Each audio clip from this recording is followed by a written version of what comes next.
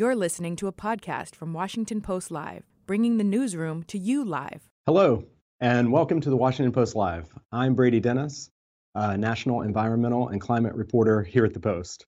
Thanks for joining us today for two conversations about the role of technology in curbing the impacts of climate change.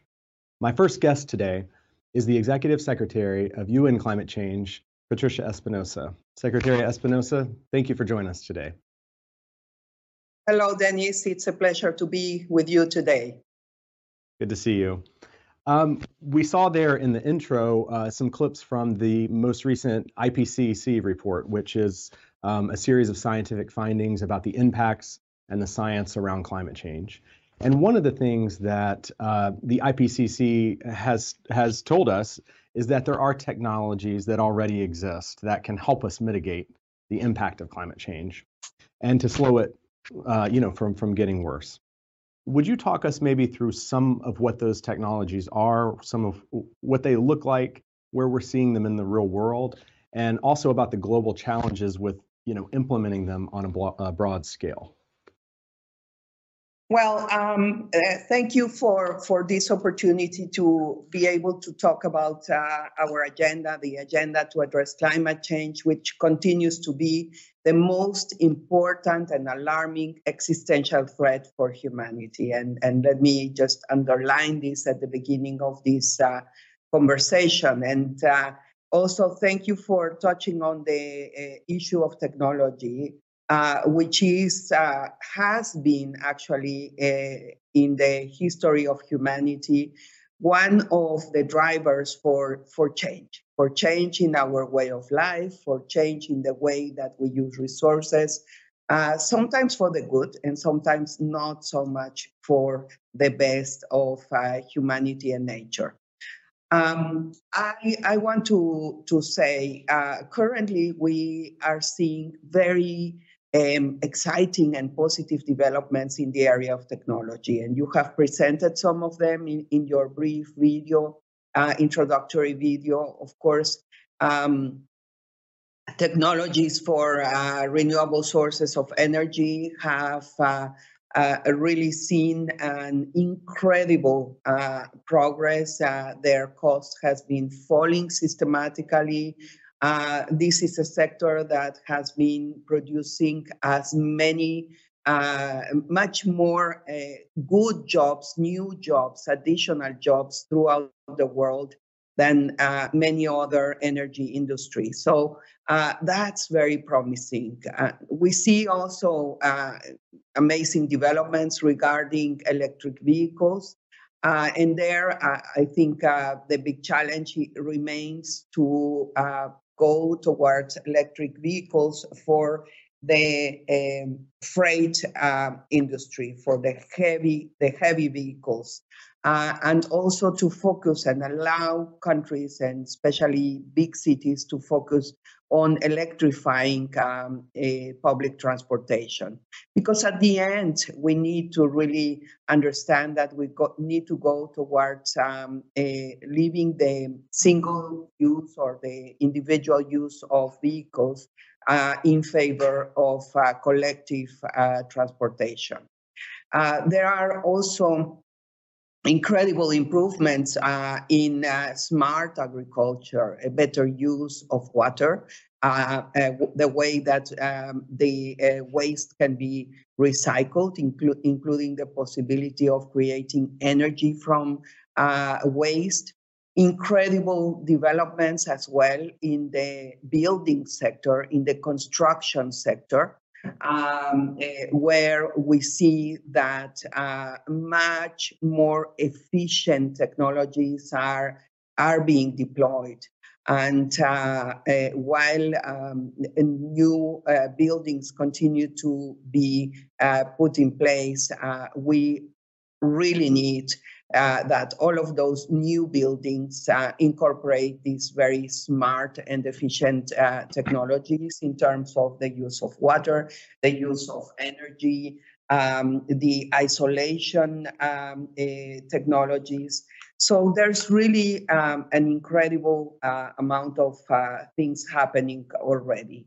Now, I have talked now about the technologies for big industries, but there are also very small innovations that are very useful. And let me just very quickly share with you an example that I really admire very much. And that was one project, one winner of our process that we call Momentum for Change. And it's a small initiative that provides a portable light, portable electricity facilities for health installations. And that has been just amazing for allowing women in very remote areas, in areas that do not have yet access to energy, to have to deliver their babies in a much more safe environment, and also to have the babies, ensure the best possible conditions to be received when they come to the world. So I leave it at that. Of course, we can go on for hours, but it's a big universe of when you talk about technology. It's a large universe, and so thanks for somewhat of an overview there. And I do want to raise along those same lines, as with so much in climate change, as you know, it is a question of scale and a question of finance. And you've talked a lot about finance as well. And I'd like to ask you, what role does climate finance and investment play in being able to get any of those technologies, especially the large scale ones you talked about, off the ground and affordable and deployed all around the world? And where does that finance need to be flowing to? Is it to private industries who are developing these? Is it countries that are in need of this technology that might otherwise not have it? Can you just briefly talk about the role of finance and the challenges, that come with that? Finance is really in the center of the transformation that the world needs to undergo, that we all need to see. And I have to say that so far, we, the international community altogether, has not been performing as we should in terms of finance. The real needs of the transformation that is required really has not even been discussed. We have within our process of climate change under the United Nations, we have a goal, which was that developed countries should mobilize 100 billion annually as of 2020. That goal has not yet been fulfilled. And that is disappointing. And it's discouraging for many. And this is, not only the fact that we don't have the finance, but then also the fact that it really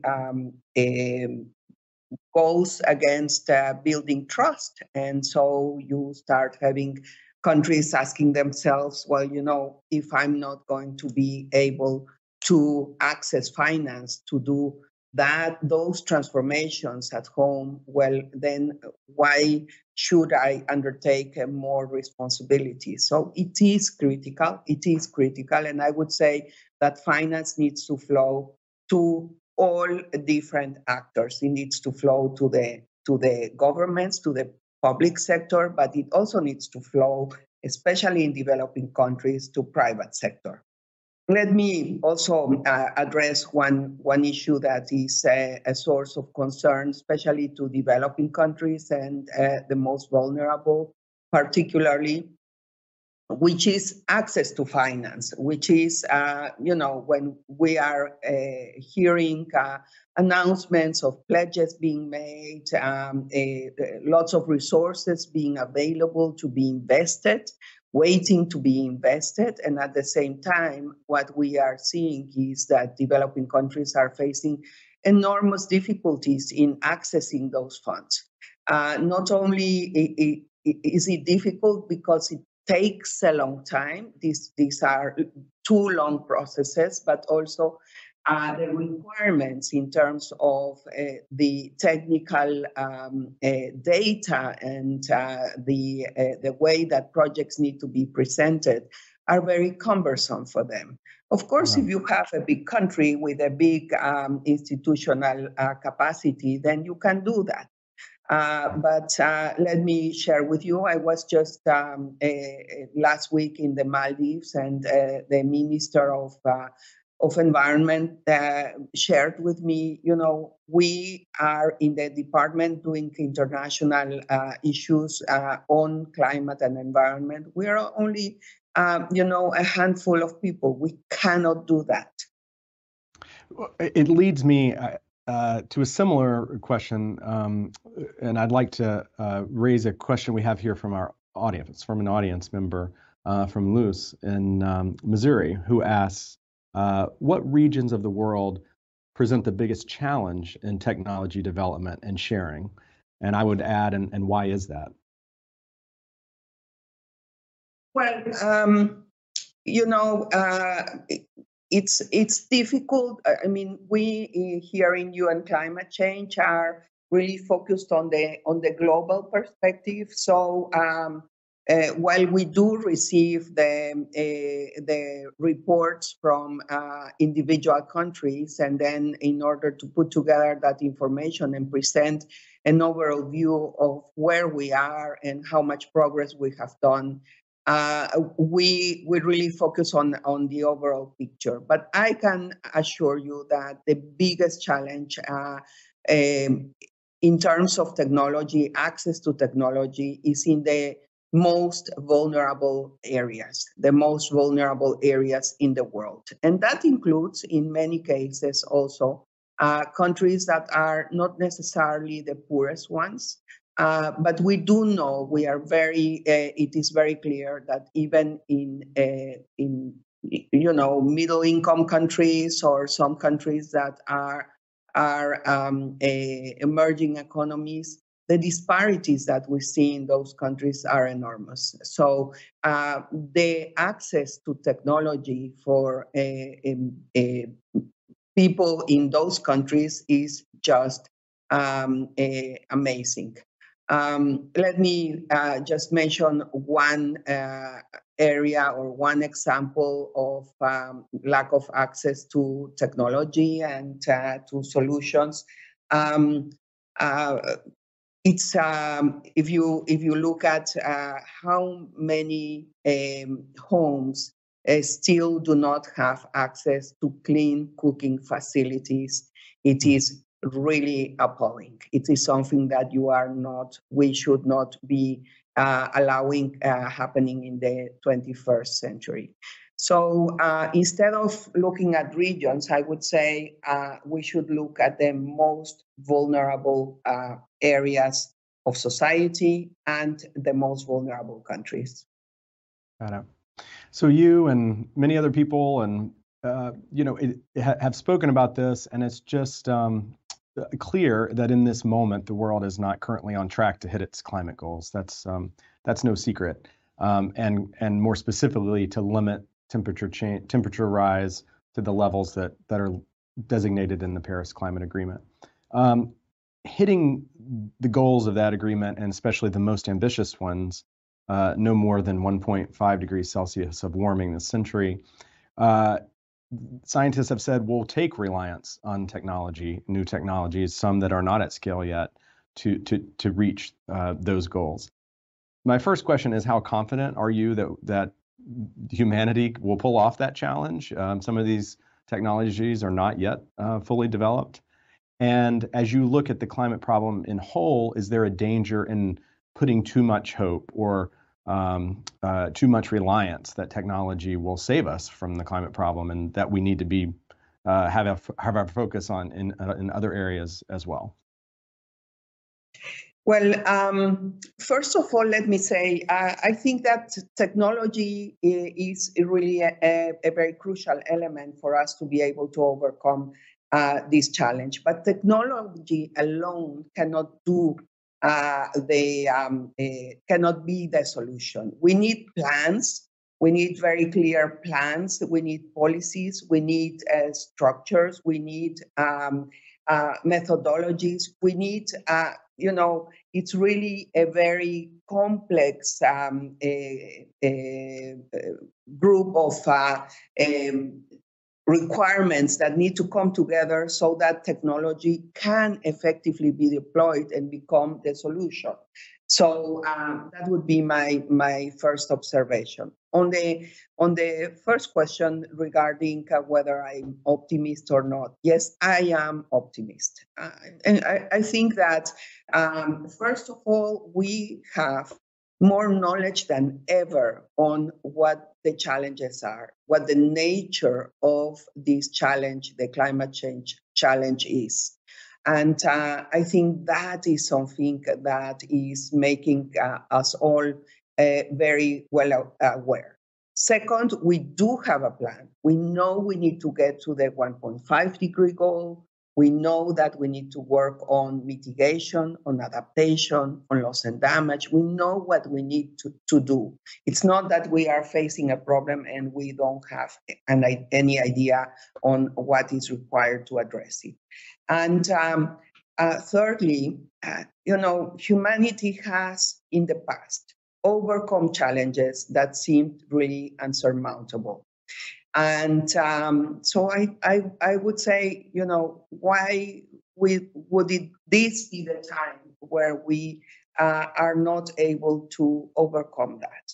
Lots of technologies, lots of solutions are already being deployed, are on the ground. Yes, we need to increase the scope and scale.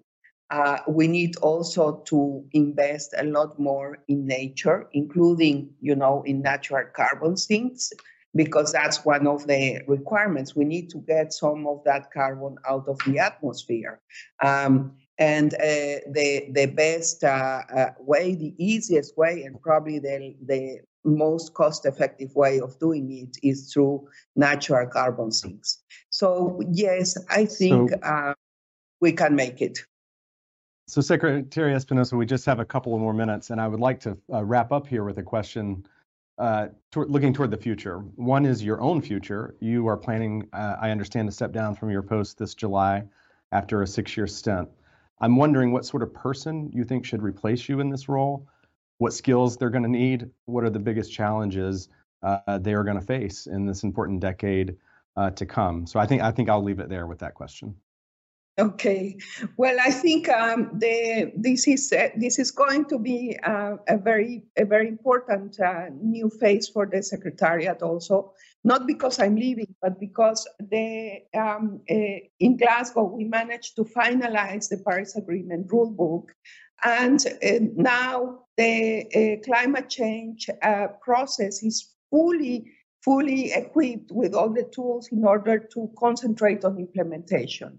So now will be one of the biggest challenges for my successor will be to navigate from being a process that has started to concentrate on implementation, but that had still a lot to do regarding negotiation, towards a process that can really make an important contribution in the implementation. And that does not mean that the intergovernmental process will not be needed anymore, because somebody needs to really keep track of the progress and what is happening. And I don't think the UNFCCC should become an implementing agency on the ground with projects. There are so many implementing agencies. So the role I see for the Secretariat is more as a facilitator, as a convener, as somebody that an entity that brings together the needs and the solutions. And you would say in one line, what would your advice be to your successor? Literally in one line, I think, as we wrap up. Well, I would say, be passionate about this. It's really worth it.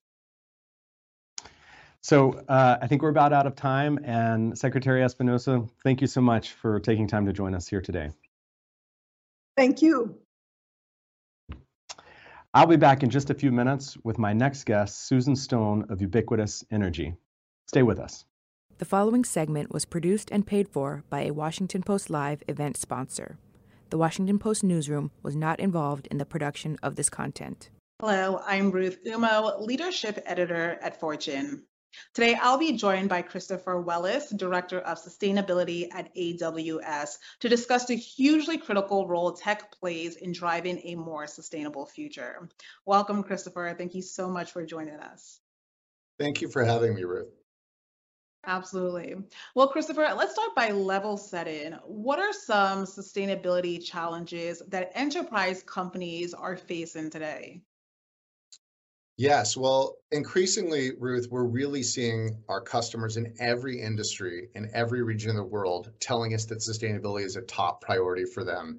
It matters not just to them, but to their customers, their employees, and to the communities in which they operate. And in many cases, issues like climate change have started impacting their own operations, whether it be related to extreme weather patterns, disruption of supply chains, or energy-related issues. So it's really unusual now when we talk to our enterprise customers for them not to want to talk to us about sustainability, not only because they want to be good corporate citizens, but also because sustainability and efficiency really go hand to hand, whether it's reducing water and energy consumption, for example, or reducing costs. These are all really issues that are top of mind for our customers, and they're really looking to us to help them to reach their sustainability goals, because they know that Amazon is aggressively driving toward our own net zero carbon future. And we're learning a lot on this journey that we're happy to share with our customers. You note that companies are at an inflection point. How then can technology make a positive impact on sustainability? Yes, so there's a couple of different ways that we're engaging with our customers on the topic of sustainability. The low-hanging fruit is really the opportunity that the cloud offers our customers. We know when they migrate from an on-prem environment to the AWS cloud, there are huge efficiency gains, primarily based upon our economies of scale. For instance, depending upon where they are in the world, improvements from an efficiency standpoint are anywhere between 3.6 and 5 times improvement over an on-prem environment. And that has the impact of reducing their carbon footprint by greater than 80%. That will drive closer to 96% as we work toward achieving our 100% renewable energy target, which we're on track to meet 5 years ahead of time by 2025. Now, when you go beyond just that migration opportunity, the other opportunity is really the power that our services and that the cloud offers our customers around innovation. There are an example like, for instance, GE Renewable Energy, their use of our cloud technology to create digital twins related to their wind turbines, which they're then able to optimize for production capacity once they're built and operating in the ground. Another example is how we're doing work with the agricultural industry. CropX is a cool company that we're working with that uses thousands of sensors across over 1,200 farmers, which results in improving water savings by up to 40% and increasing crop yields by up to 10%. Another example is how we're working with Volkswagen. We've helped them to create the Volkswagen Industrial Cloud, which improves production efficiencies and provides real-time status and overall equipment effectiveness on their cylinder production line. We're able to improve efficiencies by up to 30% for Volkswagen. So it's really this combination of digital transformation and sustainability related transformation, and the lines are increasingly becoming blurred. And really at the core of both is the need for data and data insights.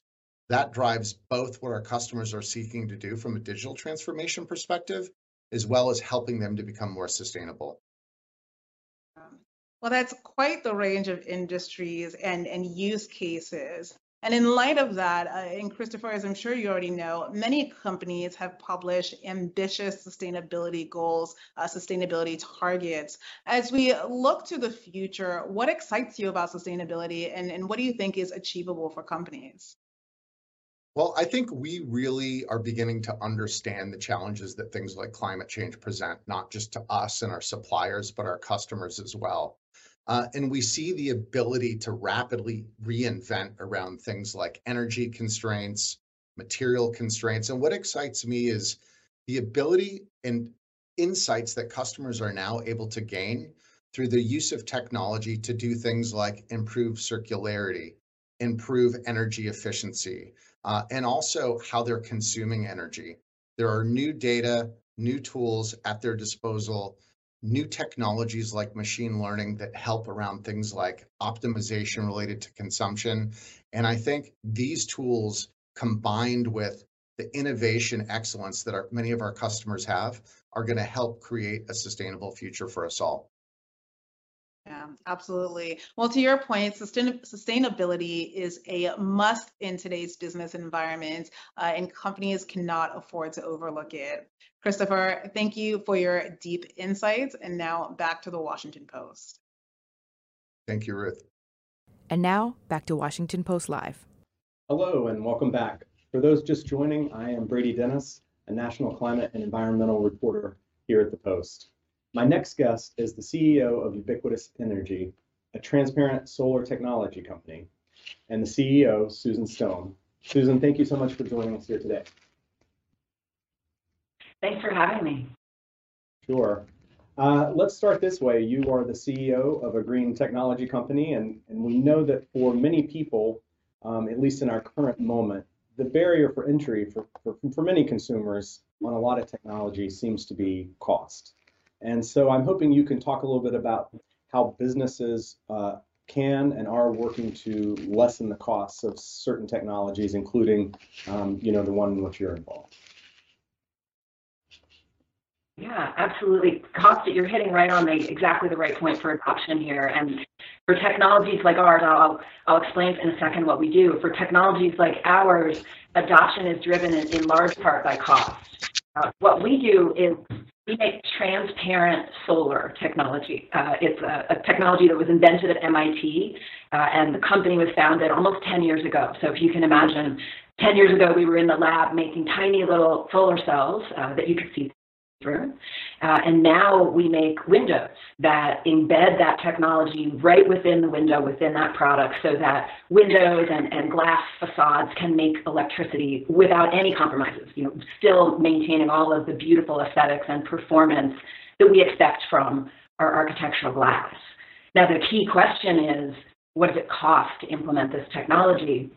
And so for us, from the beginning, we've been committed to mass adoption, and that means making sure that we can deliver at price points that are attractive in the marketplace. So for us, half of the equation is, how do we manufacture this product? How do we work with the supply chain that exists so that we can empower existing players in the market, not only to bring us to market and to introduce us to their customers, but also to propel our growth throughout the supply chain, helping us learn what materials, components, and manufacturing processes are scalable at mass scale and will drive mass adoption. So that's really the cost component for us, and so that's something that's relatively within our control.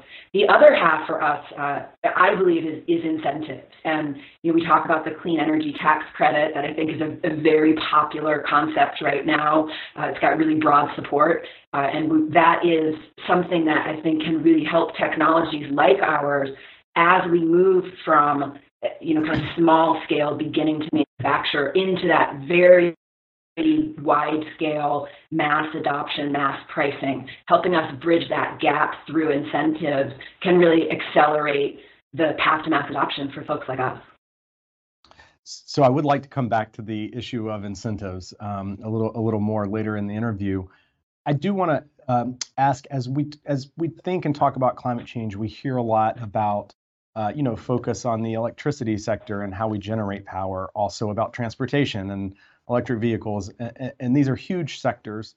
Also something, folks might not realize is that buildings are responsible for roughly 40% of the world's emissions and have really proven to be a bit more difficult problem to solve. How do we cut the emissions that come from our buildings?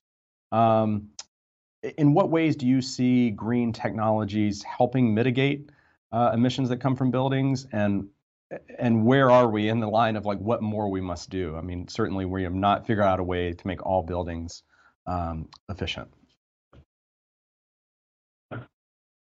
That's right. And that 40% number, I think that shocks a lot of people because we don't think about our buildings as being big carbon emitters. And that breaks down into roughly 10% from, kind of producing the building materials that go into the buildings. And then, 28 to 30% is in how we operate those buildings. And so that's what we address is, how we operate those buildings. I think, one of the big challenges in the building sector is that buildings have such longevity. I think I read recently that 2/3 of our building stock in 2040 will be buildings that we're constructing today. So, the first piece of how do we get our buildings to be more efficient is build urgently with a mind towards sustainable building, towards greener and more efficient buildings, and implement these new technologies as soon as they come online. There is no time to waste, and really the problem is urgent because once a building is constructed and essentially completed, most of the materials and technology that are embedded in that building will be there for decades. So I think that presents a challenge in that we have a lot of existing building stock that we need to transform. But it also is a massive opportunity. And so one of the ways I like to think about the opportunity is the scale here. For us, we're in architectural glass, so that's where I'm comfortable understanding the scale. There are 20 billion square feet of glass installed in architectural settings around the world every year. So if you lay that end to end, that's 100 times around the globe every single year. And right now that glass is pretty passive. What it does for us is generally it insulates the building. Everybody knows about these double paned insulated glass units these days. That's what we do to insulate the building when we're building with glass. And they typically reject solar heat. And so that is standard. Almost every building, almost every piece of window glass you can buy today has those two kind of basic technologies embedded in them. If we can transform that into active electricity generating glass and not change anything else, not change how our buildings look, feel, how they perform for us as users, we can offset almost 10% of global carbon emissions by just generating electricity at the building and not changing anything else. And so for me, that's exciting, and really, if we can get to mass adoption, there are plenty of technologies like that. If we can get to mass adoption and really create urgency for building owners to build with these new technologies and make sure they're implemented and that's a big focus for their new building design, we can turn that building stock over and we can make sure that 2/3 of our building stock we're building today is future-proof and is going to work for us into the future. You talked about growing and how these technologies must grow in order for us to have more of a global impact. I wonder, tell us a bit about what support you think, and this goes back to the incentive question, what support do companies like yours need in order to be able to scale up to the point where it makes a more substantial dent and has a bigger footprint? And is that just incentives for the manufacturers and creators of these technologies? Is it incentives for the consumers who may buy them? Like what would supercharge the power of technology to do more and do more quickly? Yeah, well, they're all helpful, and we're a manufacturing company. We're fortunately or unfortunately, we make a physical product. And so that requires building manufacturing facilities around the world and getting our technology produced and out into the market. So for newer technologies like ours, and I would argue to just increase scale, even from existing technologies, incentives across the board are valuable. I think consumer incentives, for me, are particularly valuable because they supercharge that demand. They offset potential price increases for implementing the new technology. They can also help really offset the risk profile. It is risky to embed new technology into your building, and it feels risky. And so incentives can help offset that feeling as well. So I love the consumer side incentives. On the manufacturing and further upstream incentives, those are really valuable too. I think Patricia said, I took a note because I thought it was so well said. She said, finance is at the center of the transformation here. And we absolutely believe that to be true. And I think incentive and public sector support really help private dollars flow into the companies that are being supported, because it's just that added layer of extra juice and extra growth that public sector incentives can implement for us.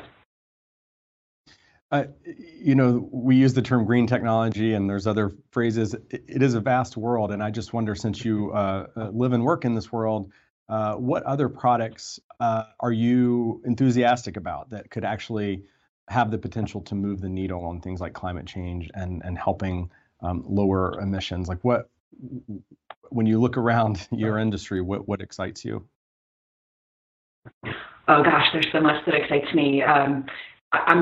I'm so interested in storage right now. I think there's so many new developments in battery technology that are going to, again, be just transformational for our renewable energy industry.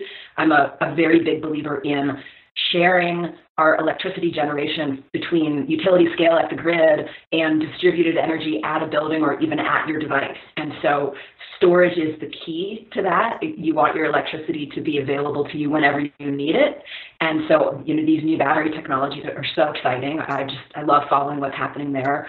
It's pretty transformational.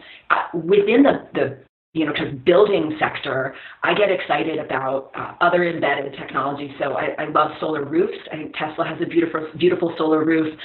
There's a company, GAF, that's making solar roof tiles that can be installed just like roof tiles. I think you can nail through them. That's also really exciting to me. And on a personal level, I'm dying to get a geothermal heat pump. And so those are exciting to me too, helping homeowners move off of kind of fossil fuel furnaces and move to renewable energy for their HVAC systems in their home. Those are exciting too, and they're here. That technology is available. I grew up in Maryland, and it wasn't a geothermal heat pump, but we had a heat pump when I was a kid. And so these technologies are not necessarily new. We just need to implement them.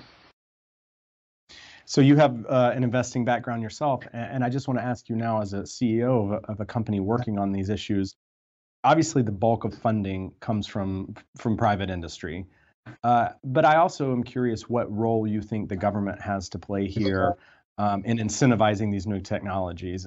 Is there a role? What should that role be? What more could and should the government be doing? This is a question for around the world. I'm thinking, here in our country mostly.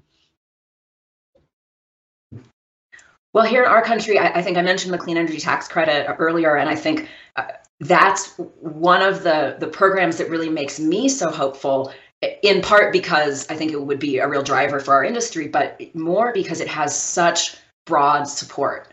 I think polling is showing there's 90% support right now for clean energy tax credits and for public sector support here, and that in itself makes me so hopeful.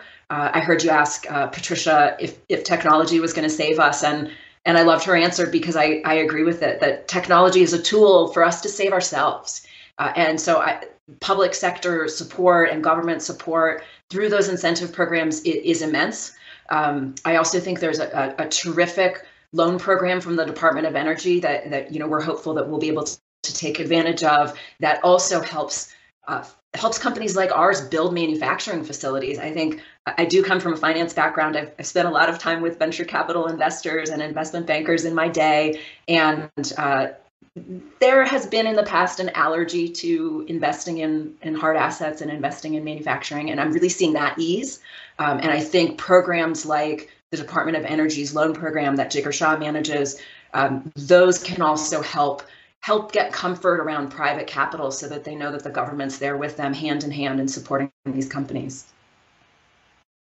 I think people would be interested in hearing a little bit about what it is like in this industry these days. And by that, I mean, how competitive is it for us, for the pool of money, when you're looking for investors in these technologies?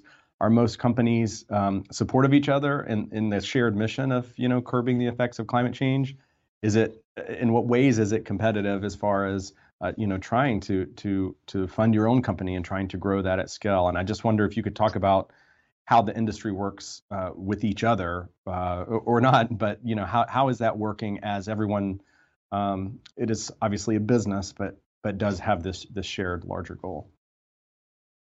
Yeah, hugely collaborative. I think that's really what I've experienced here. And we really live in two industries. We live in kind of renewable energy, climate technology, and on the other hand, we live in building products, architectural glass, windows, because that's the channel that our products go into. And across both, I would say, tons of support, a lot of collaboration, and I think in particular with climate tech folks, there is a real feeling that we're in this together. It's an urgent problem. It's an all hands on deck moment. And is there competition for dollars? I would say sure, but it's a very, very light competition. I have never found somebody, I've yet to encounter, I should say, someone at another company who wasn't willing to make an introduction, to be supportive, to have a discussion about potential partnership.